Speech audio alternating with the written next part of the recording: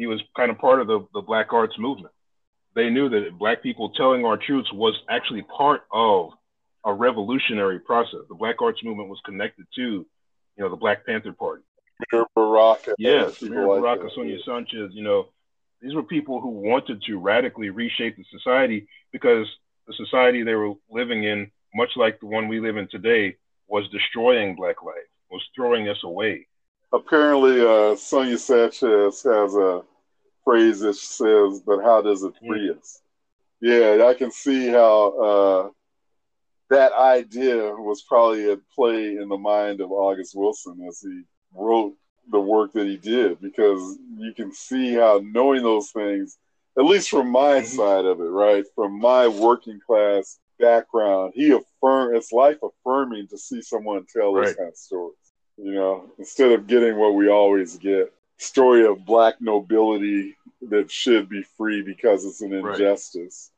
Right. He turns unlikable people into people that are human and who have experienced trauma, and they shouldn't be free because they're noble. They should be free because they're human.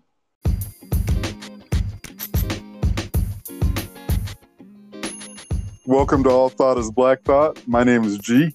And I'm O.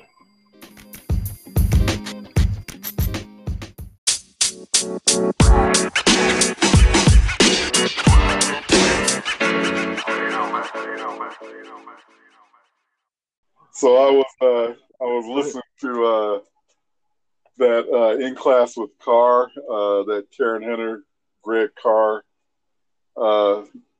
show, I guess I'd call it, show that they have on YouTube every Saturday. And they were talking about Ma Rainey's Black Bottom. And one of the things that Greg Carr brought up was August Wilson asked a Black man in his 70s, "How did you live to be 70 in America as a Black man?" And I've just been thinking about that a lot ever since I heard that.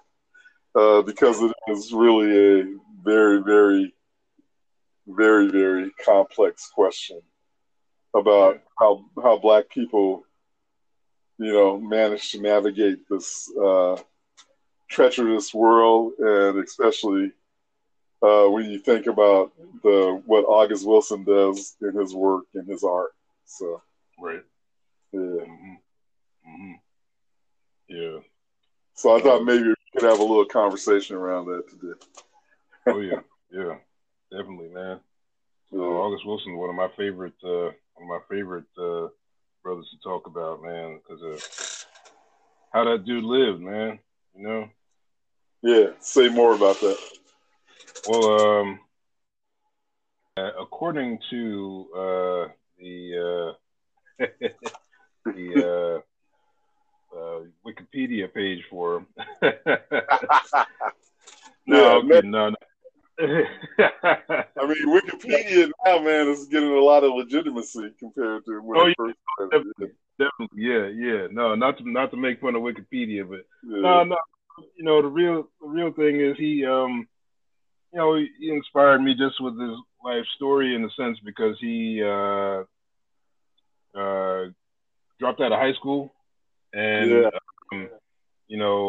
he spent a lot of time in the library. He'd work whatever jobs he could work, and then he'd just go to the library and read and write, and that became how he made his way in the world. He was a writer, and he got just really good at it, and wrote some amazing plays, amazing stories. You could tell that he was sitting, listening to people, listening to how people talk, listening to what they talked about, as well as reading things, not just out among regular folks, but also very much involved in a life of the mind that was independent of the academy. Which is amazing that he was able to create the kind of work that he did without, being shackled to a university. Yes. Thank you. Because you and I both know something about that. Yeah, I had my chains. Yes. I don't know if Yeah. I'm singing a freedom song yet, but I did Right. get one shackle off so far. Yeah. Yep. Uh, but they did leave me with a big financial bill. Yeah. Yeah. Oh yeah. Uh, uh, Yeah. They always leave us with that scar, that brand, yeah, on us. That's some kind of scar they're gonna leave us with at the very least is money. yeah, yeah. You know. Nothing for Yeah. free, right? Right. Right. But it just, that story just reminds me of how, like, even when, because he's growing up with, a single mother. His father was a German immigrant who ended up leaving his mom with, uh, with several kids, you know, and he was one of them. He, yeah, said he dropped out of high school in the 10th grade after his teacher accused him of plagiarizing a 20-page paper he wrote on Napoleon. Wow. Uh, According to that's a quote from the Wikipedia article. So it's man. I mean, yeah, I didn't. I have been accused of plagiarizing before. I didn't do it, but it was one of those things Black people go through especially when you have good writing skills. They assume that it couldn't possibly be you who wrote it, you know. But even And if you that's don't have something, that I was just seventh grade. I had wrote a poem, mm-hmm, and the teacher said it was a good poem. mm-hmm, But the first thing she said before she said she liked the poem, the first question was, "Did I write it?" right, Yeah, right, yeah. mm-hmm, This yeah, places me in good company. You and yes, August sir, Wilson. right. Yeah, uh, and there's so many ways, man, that people, because not everybody necessarily good writer, but that those are signs I think that we were good writers at an earlier age than we were. Like you got you've written some stuff now. You have stuff that's published in your name. I have some stuff that's published in my name. So we're obviously writers. But even right. before we were writers, there was there could have been somebody who was affirming, oh yeah, you're destined for great things. You could be a writer. You could do it. I believe in you. I'm gonna help give you resources that help make your way a little easier in that direction. Um, but even if there are people who didn't get that about writing specifically, there's all kind of other ways where people, especially school teachers early on, doubt our intelligence. Exactly. And you got to wonder how much that contributed to August Wilson dropping out of high school. Mm-hmm. That'd be very discouraging. You write a 20-page paper and you do the research, and then the teacher accuses you of cheating, Right. of stealing the idea. Yeah, Mm-hmm. Mm-hmm. yeah, And the brother really, August Wilson really knew some things that probably the teacher didn't know at all. You know that yeah, yeah, you know to even want to write about them, to even want to take the time to put, because writing is really, in a lot of ways, it's about remembering vocabulary, having a sense of how you put words together, like in grammar and stuff like that, and the effects that it has to choose this word choice over that word choice, or choose this syntax, this way of saying it over that way of saying it. And if somebody's putting the time into thinking about those things, then you know that's like that's a skill. That's a skill. Yeah. that he developed to an amazing degree. Right. Because, like you're saying, his writing, the way that he honors the black dialect, Yeah. the narrative structure, Mm-hmm. the way he has the characters tell their, it's always very authentic and, man, very moving. Mm-hmm. Mm-hmm. Like the scene from Black Bottom, I won't give it away, but just the scene where Levy responds to the other musicians sort of teasing him about how he interacts with the white producer. Yeah. And it's just, yeah, that time he spent in the library wasn't wasted time, because there's history and knowledge and those uh, stories that his characters Yes. tell. Obviously studied what he was studying, and there's knowledge and research that's evident in the narratives of his Mm-hmm. characters. They tell a history as they tell aspects of the overall story of the play. Mm-hmm. And I was thinking particularly of that scene where that dialogue where Levi responds to the other musicians criticizing him because he responds sort of in a deferential way to the white record producer. Right. Yes. Yes. Mm-hmm. Yeah. Yeah. All the folks, they have all the folks in the band. Actually, all the folks in August Wilson's stories, they have they have different sort of. You could see them as representatives of different ideas, not necessarily political ideas all the time, but ideas about how you live, ethical ideas, sometimes political ideas, sometimes economic, and each of them has a different angle that they're coming at life from that leads them to be who they are. And you're never quite sure until it's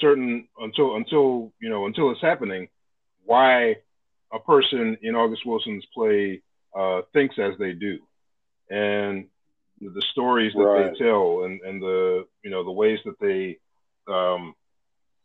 flesh out why they are so committed to this particular way of being. I thought that was real effective about the different characters in Ma Rainey, and of course you can see it too in plays like Fences, which we also talked about, or movies like Fences, which August Wilson also did. That he has these people who they just seem like real people who you've been around, you've been sitting around, and maybe you get to hear their story, from them, but or maybe you hear the story about them, but it's there. There is a story that's behind why they are the way they are. It's not no intellectual thought experiment. These are living, breathing people who August Wilson actually knew, and if you approach them correctly, which each of them is going to be a little different because they're different characters, but if you approach them correctly, they might let you know a little bit of what made them into who they are. And it feels like a gift when you get that knowledge. You don't. Yeah, I think there's like what you're saying sort of makes me think of the idea that you listen more than you talk. And if you're watching an August Wilson, well, I haven't seen a live play production or a play production period. I need to see one. But if, the films work a lot like a play, at least Fences and Ma Rainey, because the staging of it is fairly set up where you're sort of in one space or another space, but not sort of the action and movement of a film. And the one thing that I really see a lot is in the way that you have to listen to what's being said, and the dialogue is everything for those two films, because they tell the story, and it's really very, very skillful writing to have a character behave a particular way up until that point, and then the timing is perfect when the backstory comes out every time. Like when you thinking about Fences, when he says he fought the devil, and then you get the backstory of his father trying to molest the young girl, and you understand that that's the reason that character says he had fought the devil, because he saw his father behave in a devilish way. Or Levy's story, and even how that rage that's sort of boiling in him all the time, you sort of see it in the way that he interacts with everyone, but the way it spills over at a certain point in the story, he just is timed perfectly. And yet you sort of know the background of his character because it's timed Right. that way. And it also, and so that question that comes up about when Greg Carr attributes that quote to him about asking a 70-year-old black man how he lived to be 70 in Yes. America. August Wilson gives you like this sort of overlaying terrain of everything that people are navigating as they go through life and all the things that could go disastrously wrong and prevent them from getting to that point in their life. I was watching 60 Minutes last week, I think it was, or a couple weeks ago maybe, and they had this segment on talking about the life expectancy of coming generations is expected to be into over 100 years of age on average. And yet, think about what's happening with black people, and it's just, it's such a different reality that we live in. People are living to their hundreds, and you start seeing certain generations of black people reach their 60s, and it's becoming sort of unusual at times. And then the lives that we live as we enter our 60s are sort of lives that have an element of the isolation that people are feeling now with the COVID virus. It's really, really, I don't know how I'm trying to say this, but it's really a powerful thing to think that there's going to be people living into their hundreds, and yet we're doing a lot if we make it to our 60s. Yeah. In the same, and have those populations be in the same place. I mean, just thinking about, like August Wilson was studying when he dropped out of high school and he would go to the library, one of the libraries that he was studying at was the Carnegie Library. I don't know if you say Carnegie or Carnegie, who was a major benefactor, major, who was, I assume, from, or lived at least, in and around Pennsylvania. I think Pittsburgh. Yeah, he built up Carnegie Steel, which I think maybe became U.S. Steel. But that's why Pittsburgh is known for the steel company. Steel industry, Pittsburgh Steelers. Yeah, and also Carnegie built libraries all across the country too because he's so rich. Yeah, to think that the same city could have wealthy industrialists like, Andrew Carnegie, and a black kid who dropped out of high school, named August Wilson, or named any number of other things, any number of other names, because it's the same story,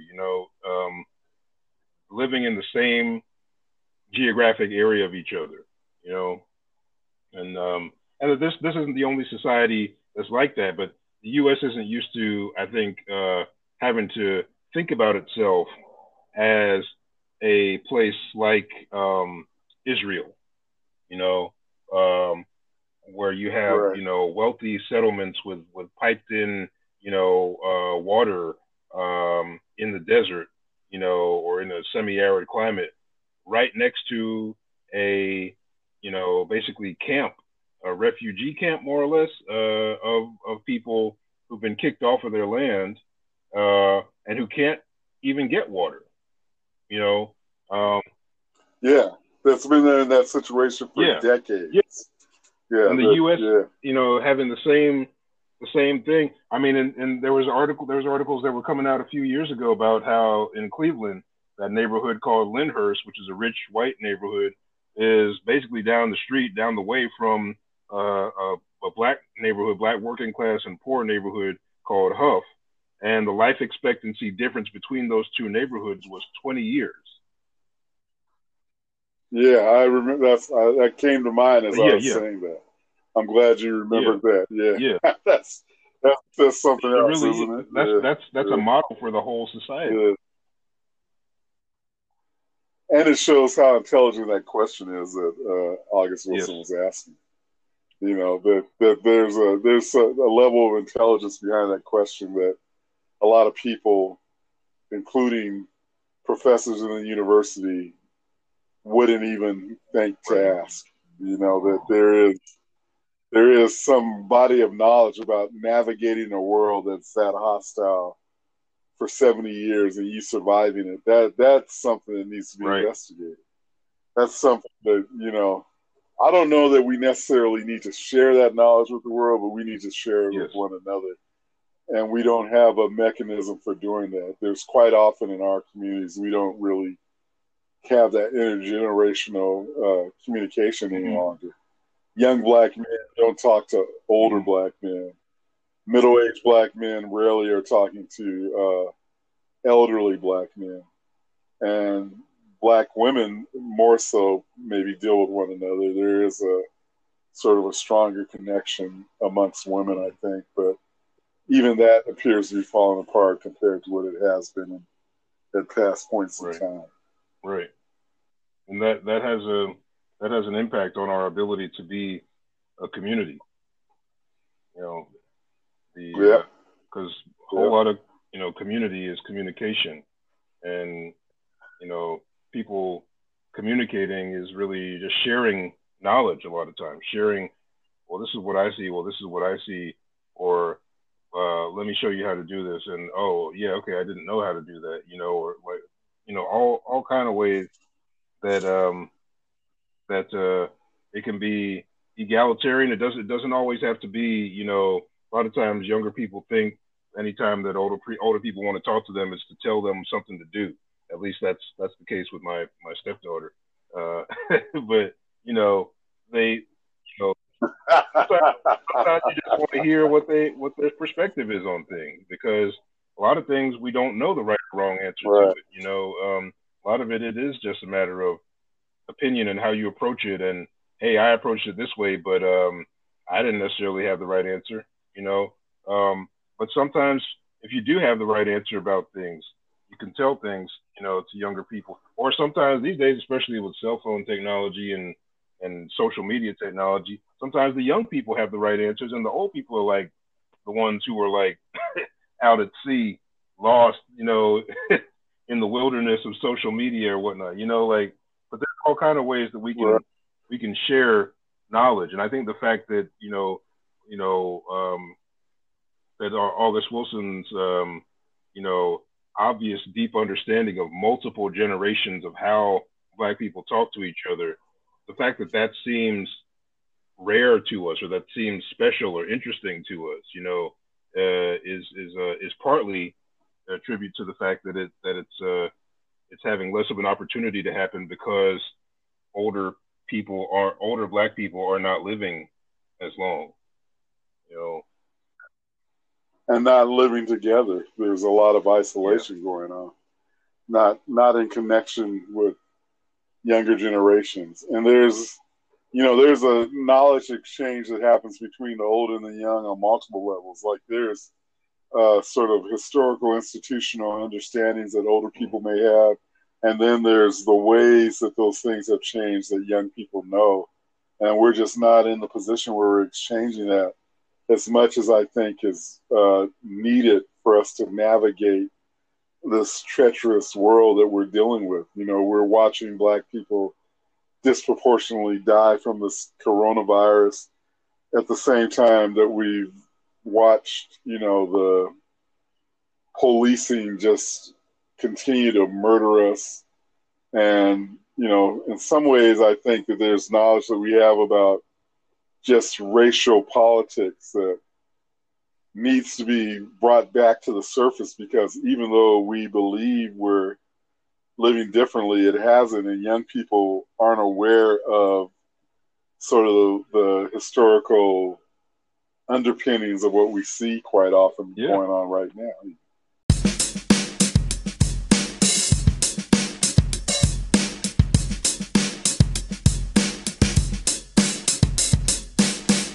August Wilson, man, the thing with him, the thing with the works that he did because he did a whole 10-play cycle that's called, they call it the Century Cycle, right? Where he said, I'm going to write Yes. a Yes. play about each decade of the Black experience in America of the 20th century. So, you know, so he's got, Ma Rainey's Black Bottom. That was the 1920s. You know, he's got another play called Jitney. That was actually the first play that he wrote. That's about the 1970s. Fences is about the 1950s. Joe Turner's Come and Gone, the 1910s. It goes on down the line, but there's 10 plays, and What was the last decade that he wrote about? The 70s? what was the last decade that he wrote about? The Yeah. 1990s. He wrote a play called Radio Golf in 2005. Yeah, Oh, okay. and so that was about the 1990s. I haven't seen or read that play actually. I need to look at it. But and the thing, Yeah, I definitely do. I'm really wishing I had studied August Wilson in college instead of some of the other stuff I did. I would have benefited a lot more. Yeah, It would have helped me create and answer some of the questions that I yeah, have. yeah. I mean, and the thing about reading them, to read them is to get a history lesson in itself, right? It's really kind of like an oral history lesson. A lot of us have like little stories here and there from, definitely from 20 years ago or so, like 20 years or so before we were born, like our parents' generation, things like that. We might get a few stories that filter down to us, but beyond that, into our grandparents and great grandparents' generation, we hardly get any stories about that, Right. let alone beyond that. And And I think for generations yeah, after mine, grandparents and great grandparents, the way that people have yeah, dispersed and had to relocate because of work and everything else. Like, I know my kids don't know their grandparents' stories, great grandparents' stories, or great great grandparents' stories. It's not that I don't want to tell what I know, but they definitely didn't have the interaction with those generations that I had coming right, up, right. So, And which is it is, unfortunate, yeah. And it does take hearing it a lot of times, or sit like really not just reading about it, because even reading is a filtration of it. It filters it. But you sit down and just Right. listen to somebody, an actual living, breathing person, talk to you about it. Maybe show you a picture or two if they have one in the family album or something like that. If the family album has been preserved. But and then you can ask some questions and jog their memory, and they can go even further down that rabbit hole. That's the richest history lesson you'll ever get. Uh, Yeah, even in the ways that they tell the story, whether they tell you in sort of a mm, hushed way or their reluctance to talk mm-hmm. about it, just tells you the gravity of the Yes, story sir. quite often.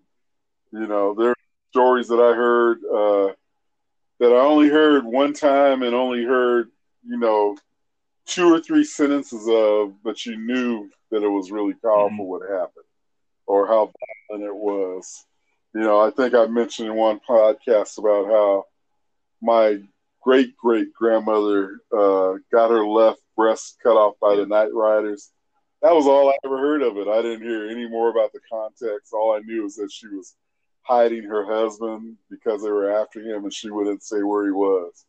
That right there's a lot, but it would have been great to get a broader sense of the reason they were after Right. him. Like, I can imagine what that is now because fortunately I've been reading and studying over decades now to understand the context that Black people lived in Louisiana and other parts of the Mm-hmm. South. But still, to hear through my great grandmother or to hear the relatives that knew that story in greater detail, it would have been much more powerful than anything that I read so Right. far in my life. Right. And to be able to ask questions. I mean, and it's difficult because stories like that's a traumatic story. That's a Right, major. exactly. So you might not be able to ask a lot of questions, but you can listen Right. carefully. Right. Mm-hmm. Mm-hmm. Yeah. I mean, and But I think it's important though, because that knowledge is missing from generations today. There's not an education system that passes that information on.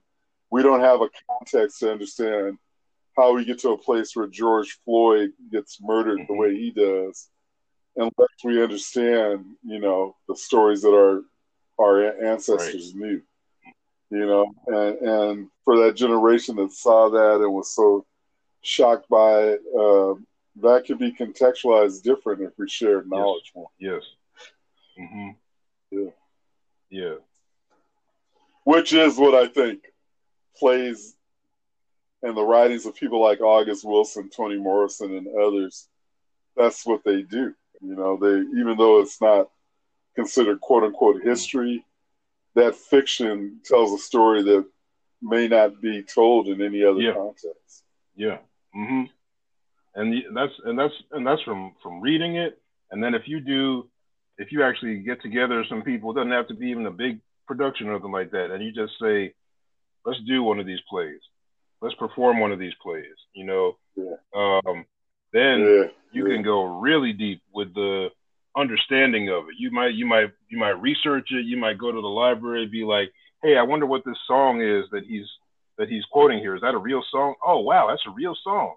Huh, let me Alan Lomax's recordings of Black men who worked on prison chain gangs and the type of songs that they were singing, when you're doing the research for that 1930s play, The Piano Lesson, or let me look up calypso music that Headley is singing in Seven Guitars, or it's all these different ways that it enriches you, but then you actually perform it, and again, don't even have to be a big audience. It can just be some friends, but you perform it, and you can really have to make some artistic and emotional choices, then it's like, that really is like a connection that builds community. What I've always loved about August Wilson's plays, it was one of the first plays that I did when I started getting into theater, was The Piano Lesson. And it actually brought me together with other Black people who I wouldn't have otherwise known in a city that didn't have a whole lot of Black people there, so I felt really blessed just to be part of it. And even though it was a white person directing it, like, I feel like Black people, like the actors get to make a lot of artistic choices in an August Wilson play, because he gives you so much of the authorship of it. To do this character, to make sense of what this person is saying. Like, why does it say Boy Willie, comes in at the beginning of The Piano Lesson, and that he's like a storm?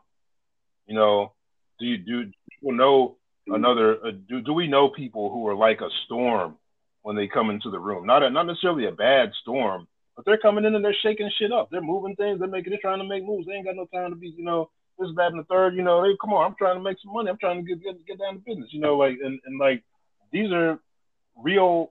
Just the descriptions of it are ones that make it so you have to connect with it. So you have to tell your story.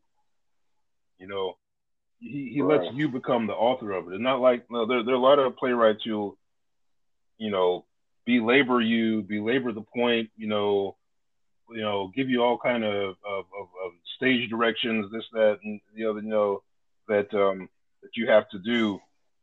And it doesn't even feel like they trust the actor. But I think August Wilson really trusts actors, as long as they're Black actors. He the thing when he was alive, that he personally had to approve any production of any of his plays. So that's smart. Yeah, that's smart. You have to actually consult him. Where are you going to be producing it? Who's going to be in it? Okay, And that's recognition of the social structure that he's working in. The way that they distort and take and reshape what we do. That's really smart. Man, as you talk about that idea of getting together and just doing a play, it would be, I'm constantly thinking about the need to have more ways for Black folks to build Mm-hmm. community. Man, it would be during this COVID situation if there were people that could get together online and read a play Yeah. together, and that sort of connection that you get when you engage in something like that.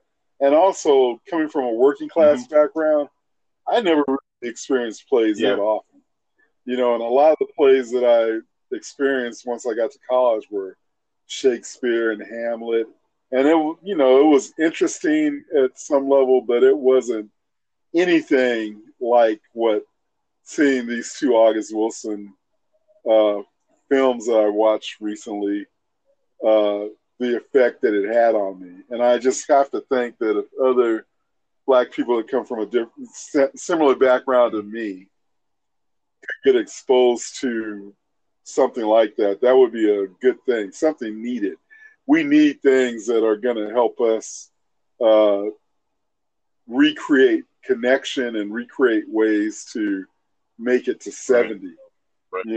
because a lot of that is what you were describing is what helps, these people that live in other quote unquote wealthy communities live and flourish.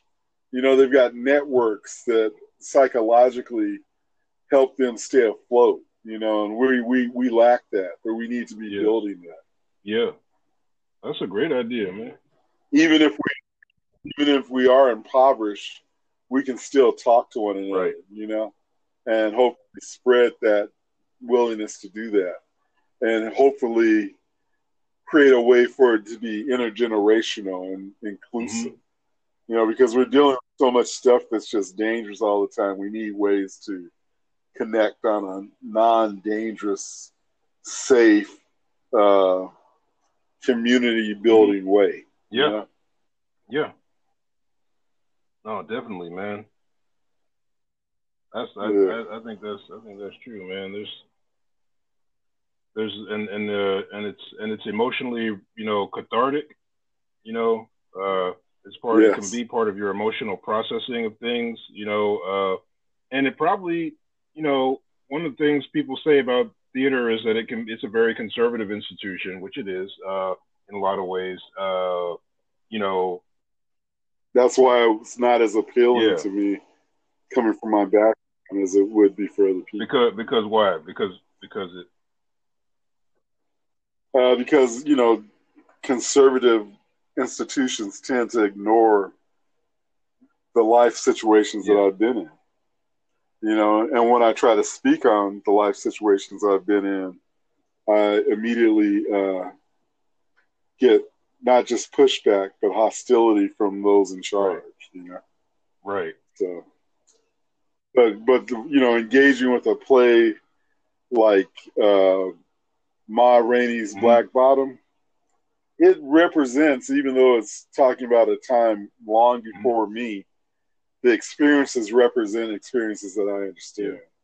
Levy's rage. I've seen that rage. I know that rage. I know that potential of violence, that pain that he talks about. I mm-hmm, understand that. I've heard Black men's stories about what they saw and experienced in the South because I'm 62 mm-hmm, years old. My father's generation, a lot of them were the first generation to be out right, west, So, yeah, so they, all that stuff made, resonates with my own mm-hmm. experience, which is not typically what you get out of a conservative No, institution. They're not talking about stories that come from my father's background and from my mother's background coming out of Monroe, Louisiana. Briard Alley. That's what's on my birth certificate. And my first address was an alley. You know what I'm saying? So it's yeah, that puts you in a different context than typically these sort of highfalutin institutions that Shakespearean actors long to participate in. mm-hmm, mm-hmm, mm-hmm. So No, yeah, it's real, man. I mean, the stuff that I didn't get when I was doing it. I was still, pretty young when I was doing August Wilson plays and stuff like that.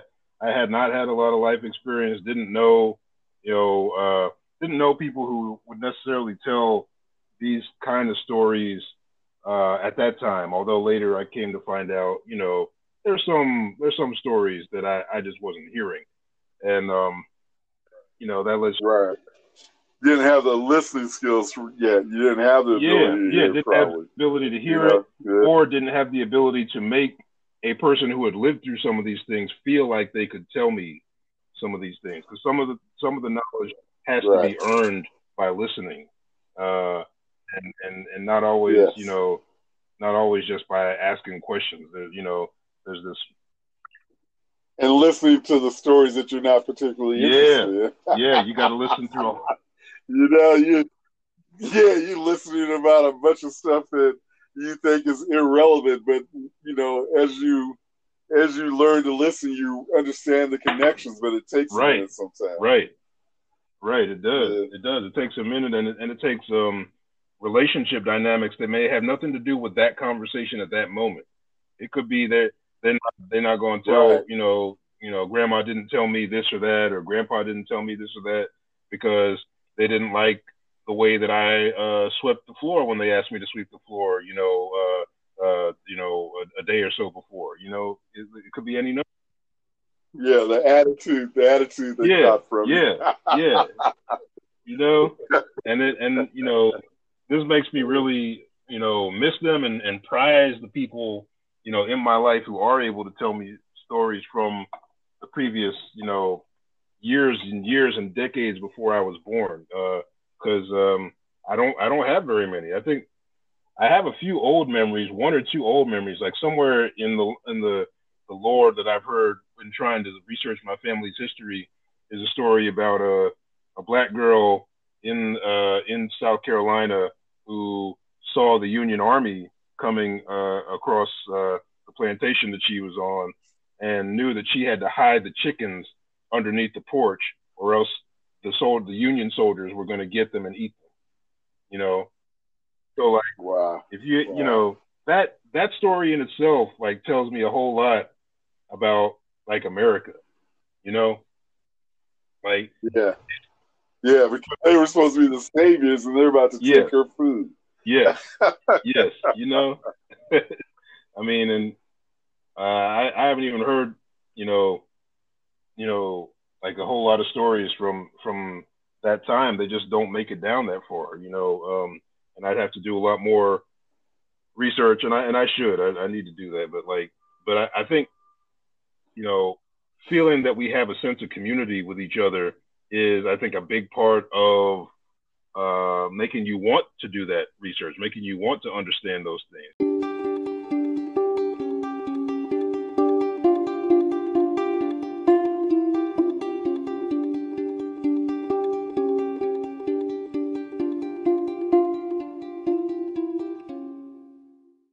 Because like when you can put together in a play, in August Wilson, for example, okay, why is Levee the way that he is?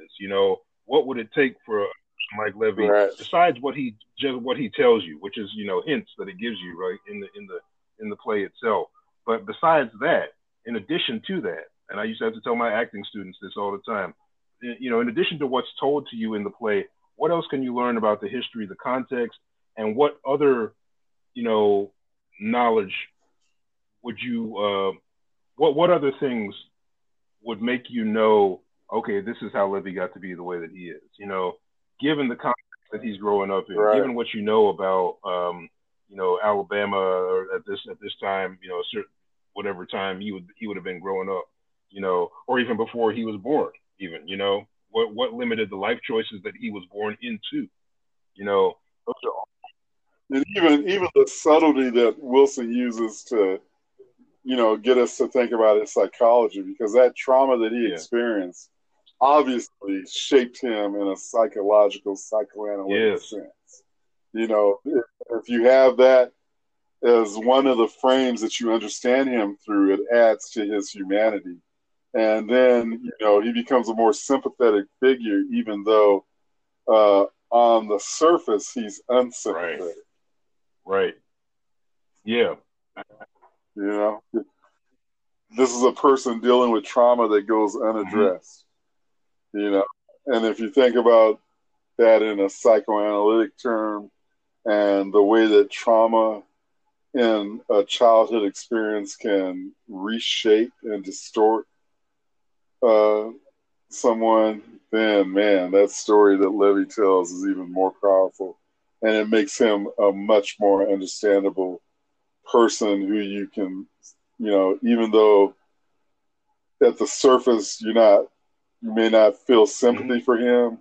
Once you put that and couple that to him, which is the brilliance of August Wilson's writing, is that he helps you see the humanity in these people that on the surface you may not like. They come off as someone you may not like, but then once you know that part, it's hard to be angry with him. Yeah. And like who else could he be, if you understand what that, what psychoanalytic discourse tells us about subject formation. It's hard to be angry with someone like that when you understand it that way. Yeah. And then it also puts, it helps you think about society on a bigger level in terms of who we call criminals. And yet, if you examine their experiences, then, you get a better sense of how society failed them, and particularly, in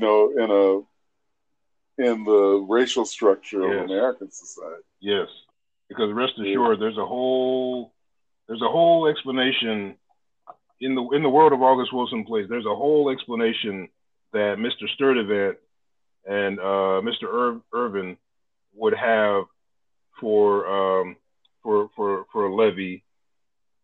The white people basically would have Levy for somebody like Levy that's different from what we can know. That doesn't acknowledge his humanity at all. Because they believe in the first place, in the first instance, that black people are animals.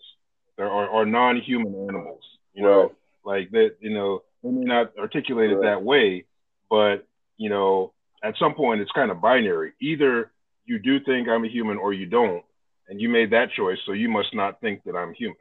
So it's like, even people who won't admit to that.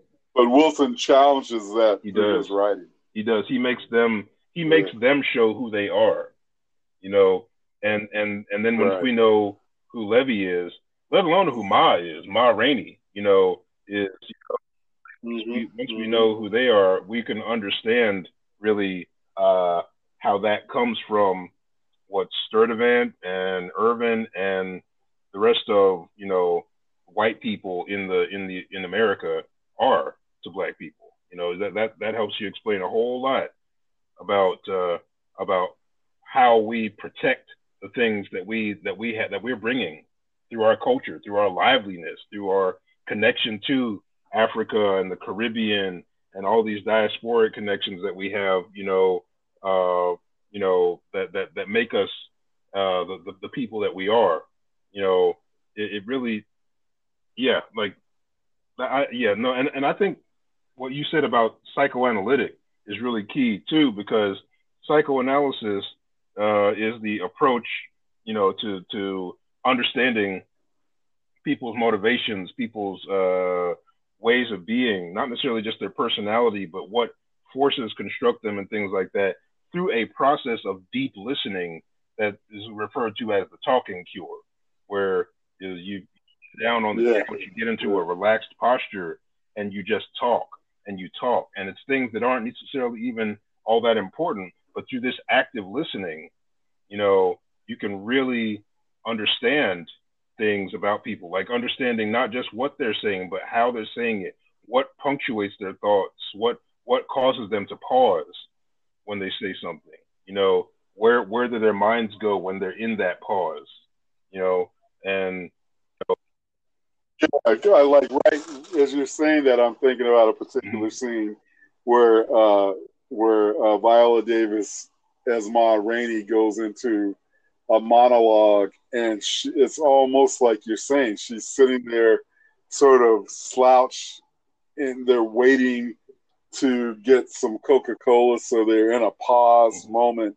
She's relaxed and she's saying her deep thoughts about who she is and why she is who she is. And, there's a certain way that she's unsympathetic as well. You feel like, man, she's an asshole to people. But then you, at the same time, within the context of that period of time, for her to sort of wield that power as a Black woman and deal with the bullshit that she had to deal with, and then it's that moment when she's sitting there, it's as if she's on the couch talking to the psychoanalyst, and she's explaining what makes her who she is without saying this is what makes me who I am, yet explaining the context that she's working in and what she's dealing with. It's August Wilson is brilliant, man. He did that in such a sophisticated way for something that on its surface doesn't seem that sophisticated. And that takes a lot of skill to make something appear simple that is so complex. Yes. And that you got to get to the complexity of it, or you got to get to the heart of it really through just listening, And I think that's something that I ran into as a problem when I was trying to act in it, is that I didn't, as an artist, I didn't have patience with myself, let alone with stories that to me sounded like, oh man, this just sounds like one of those stories that, old people tell that it doesn't go nowhere and everything like that. I have to really sit through this and everything like that. And once I did the first August Wilson play that I did, it was like, oh yeah, you do. You gotta sit through and you gotta really listen to know. And on the other side, there's a big reward, that oftentimes the director doesn't even get, especially if the director is white, or if the theater that you're producing it. So many of these theaters are producing, that produce August Wilson's plays are white theaters, white owned theaters. I mean, he premiered all his plays, of course, on Broadway, because that's just what you're supposed to do, quote unquote. But it's part of the economic reality of it, right? That's how he made his money. That's how he made his money. So it's like, but that takes it out of the hands of people. That takes it out of access to people who really could benefit the most from it, which is Black youths. Like I was saying earlier, if you're in a certain class position, man, those kind of plays would make you think about theater in an entirely different way, because they're speaking to what you've experienced. By the time I was in my 30s, if I had saw those plays, that would have made a difference about how I thought about a lot of things. Yeah. And that's the issue with like theater as a conservative institution that's so problematic. And I think August Wilson was wrestling with these realities at the time when he was also embroiled in them. And I don't know if he ever came to a satisfactory answer about it. He wrote an essay in I believe it appeared in damn it, where did it appear? What, the ground I stand ground on which I stand, where he said, look, Black plays should be getting produced by Black theaters, and Black theaters are getting run out of business by all these wealthier white theaters, and that's a problem. There need to be Black actors doing Black plays, and there need to be Black theaters doing Black plays. And there's plenty of Black and not Black actors that are selected by the white infrastructure all the time. Thank you. Because a lot of times they'd be like me, like I was when I was first starting out. Doing things. They'd have come up through college. They'd have made all these choices, that got them, through college, and their parents maybe affirm them and everything like that. And you know, but how restricted is your range of vision as an artist if you've only seen that? How much can you really understand the realities of somebody who escaped from sharecropping and with two of his buddies, and one of them got shot and killed, like like what happens with Boy Willie in the piano lesson, or the realities that. Man, you're making me. I'm gonna have to watch that and read that now. Every time you say a little bit more about it, I definitely that play. So like the first time I read Song of Solomon by Toni Morrison, I had to just keep reading stuff out. Oh yeah.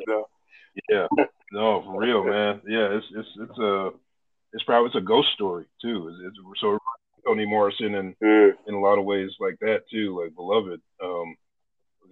But like how much could I really connect to that when all I had been in since I was 18 years old was really college or jobs associated with college?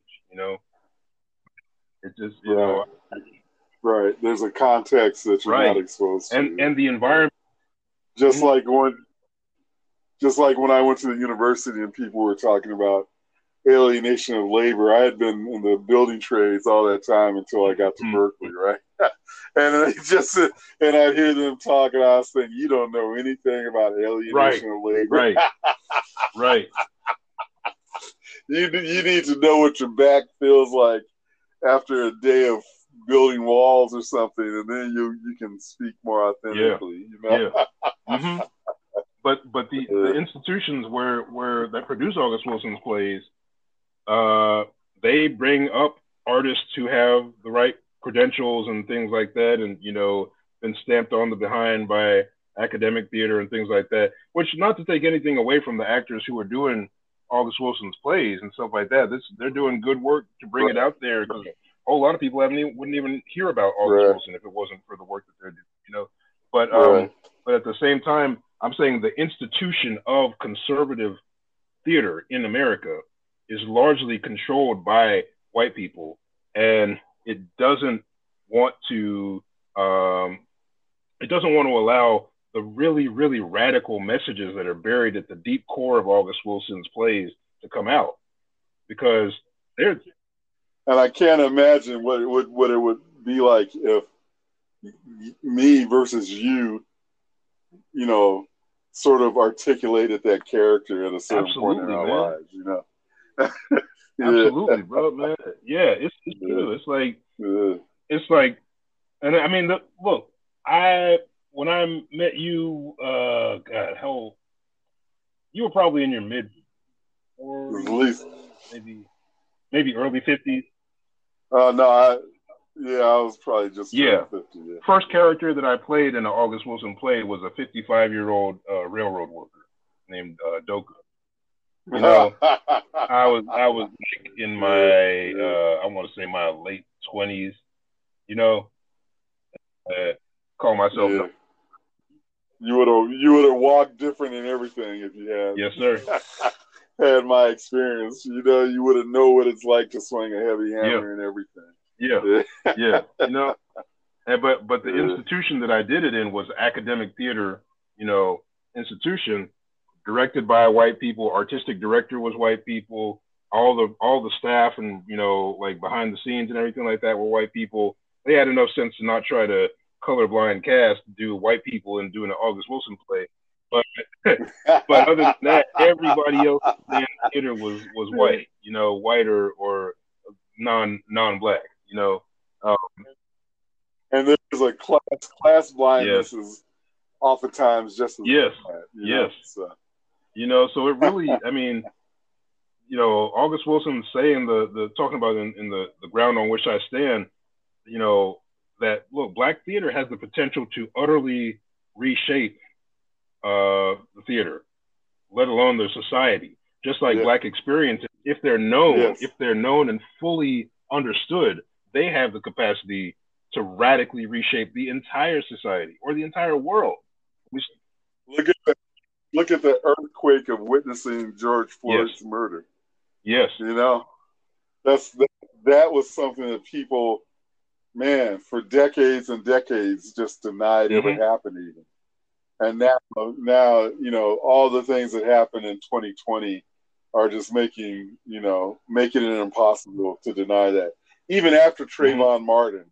So that the fact that gets out into the world, I agree completely. Like, if there was a steady stream of this kind of theater work being exposed to the world, it changes the dialogue and it changes the conversations entirely. And people get to stand in their truth a lot more and not sit there and feel like they can't defend their feelings because no one knows why they would feel that way,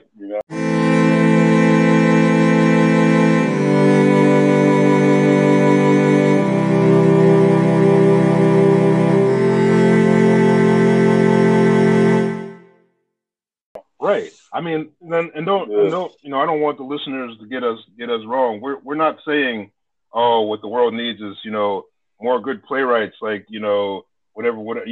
I mean, that would be great to get more playwrights like August Wilson and people like that. But no, the thing, or that all we need is a better conversation. Exactly. No. But it does go to it does. Though, It does. It suggests a radical vision that if the radical vision were embraced, then we would see a different society. We'd see a more just society. We'd see a more just world, and maybe. And from the Black side of the conversation, we need to, for our own validation, we need to have our side of the story out there, We need to be validated because we go unvalidated the majority of the time. And that's evident in the very contradictions that I was seeing when I was standing on stage doing the August Wilson play. I could stand on stage and know I'm playing a 55-year-old man and I'm like 25 years old. That's a contradiction. I'm playing a man who was put on a chain gang as a teenager, and the best job he's been able to get growing up was a railroad cook, and I'm sitting here. At that time, I already had a master's degree. I'm standing there on stage trying to play a black man in a world of black people, and off stage, I can see the stage manager who's white as fuck. I can see the director who's white as fuck. I can see the artistic director who's white as fuck. All these white people around giving themselves jobs, giving themselves experience, through producing this play. And, granted, me and the whatever 5, 6 other actors in the play and who are all black, we were getting experience for sure. But it's a contradiction that it's a play about a black world meant to produce a sense of black community and a sense of enjoyment of being black and the struggles that we've had and the resistance that we've done and that we've been able to overcome certain things, but also an acknowledgement of the things that we're not able to overcome. And at the same time, this is just another line on a white person's resume. That's a contradiction. I think August Wilson was probably uncomfortable with. He came up producing black theater, like he was kind of part of the black arts movement, and they knew that black people telling our truths was actually part of a revolutionary process. The black arts movement was connected to the Black Panther Party. It kind of grew out of that. Amir Baraka. Amir Baraka, Sonia Sanchez, these were people who wanted to radically reshape the society because the society they were living in, much like the one we live in today, was destroying black life, was throwing us away. Yeah. Apparently, Sonia Sanchez has a phrase that says, but how does it free us? Yeah.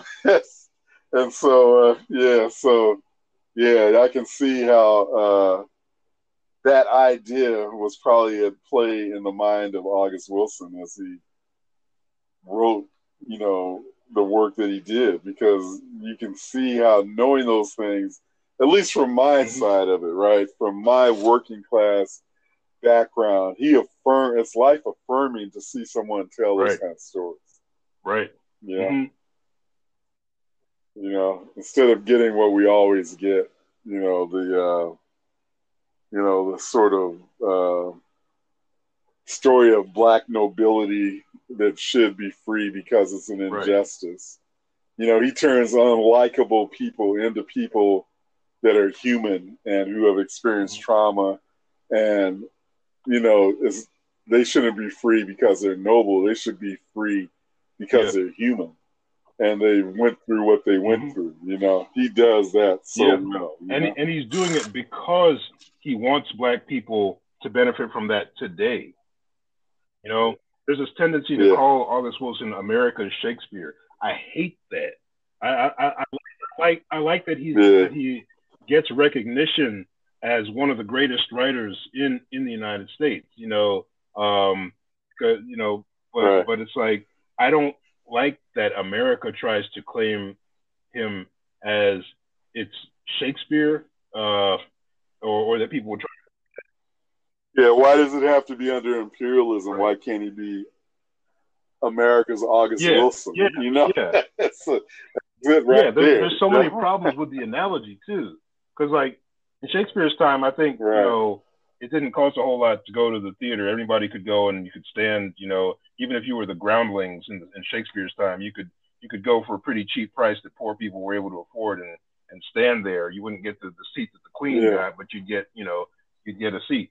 Well, it was truly open to the community. Yeah, I mean, well, the reason why more black people don't know about August Wilson, it might have something to do with things like the $45, $50, $100, $200, whatever seats. To go see, compared to going to the movies which is too much before COVID, $20. Yeah. And when I was growing up, we thought $10 is way too much to go to a movie. So how in the world are you going to get me to pay $50 to go watch a play? Right. It's it's art about us, but it's not exposed to us. Right. So and I'm sure August Wilson struggled with that, in his life. I mean, that's what he was struggling with, and he wrote the essay, "The Ground on Which I Stand," which a whole lot of white people accused him of, oh, that's racist. You're saying that's what you're saying. It's some bullshit like that, right? But he was struggling with it. He was saying, look, I'm part of this institution. It's made me enormously successful, and it's also disconnecting black people from ourselves. Right. It's putting. Exactly. And now look where we're at in 2020. Yeah. Yeah, I mean, it's a problem that we still, we're struggling with,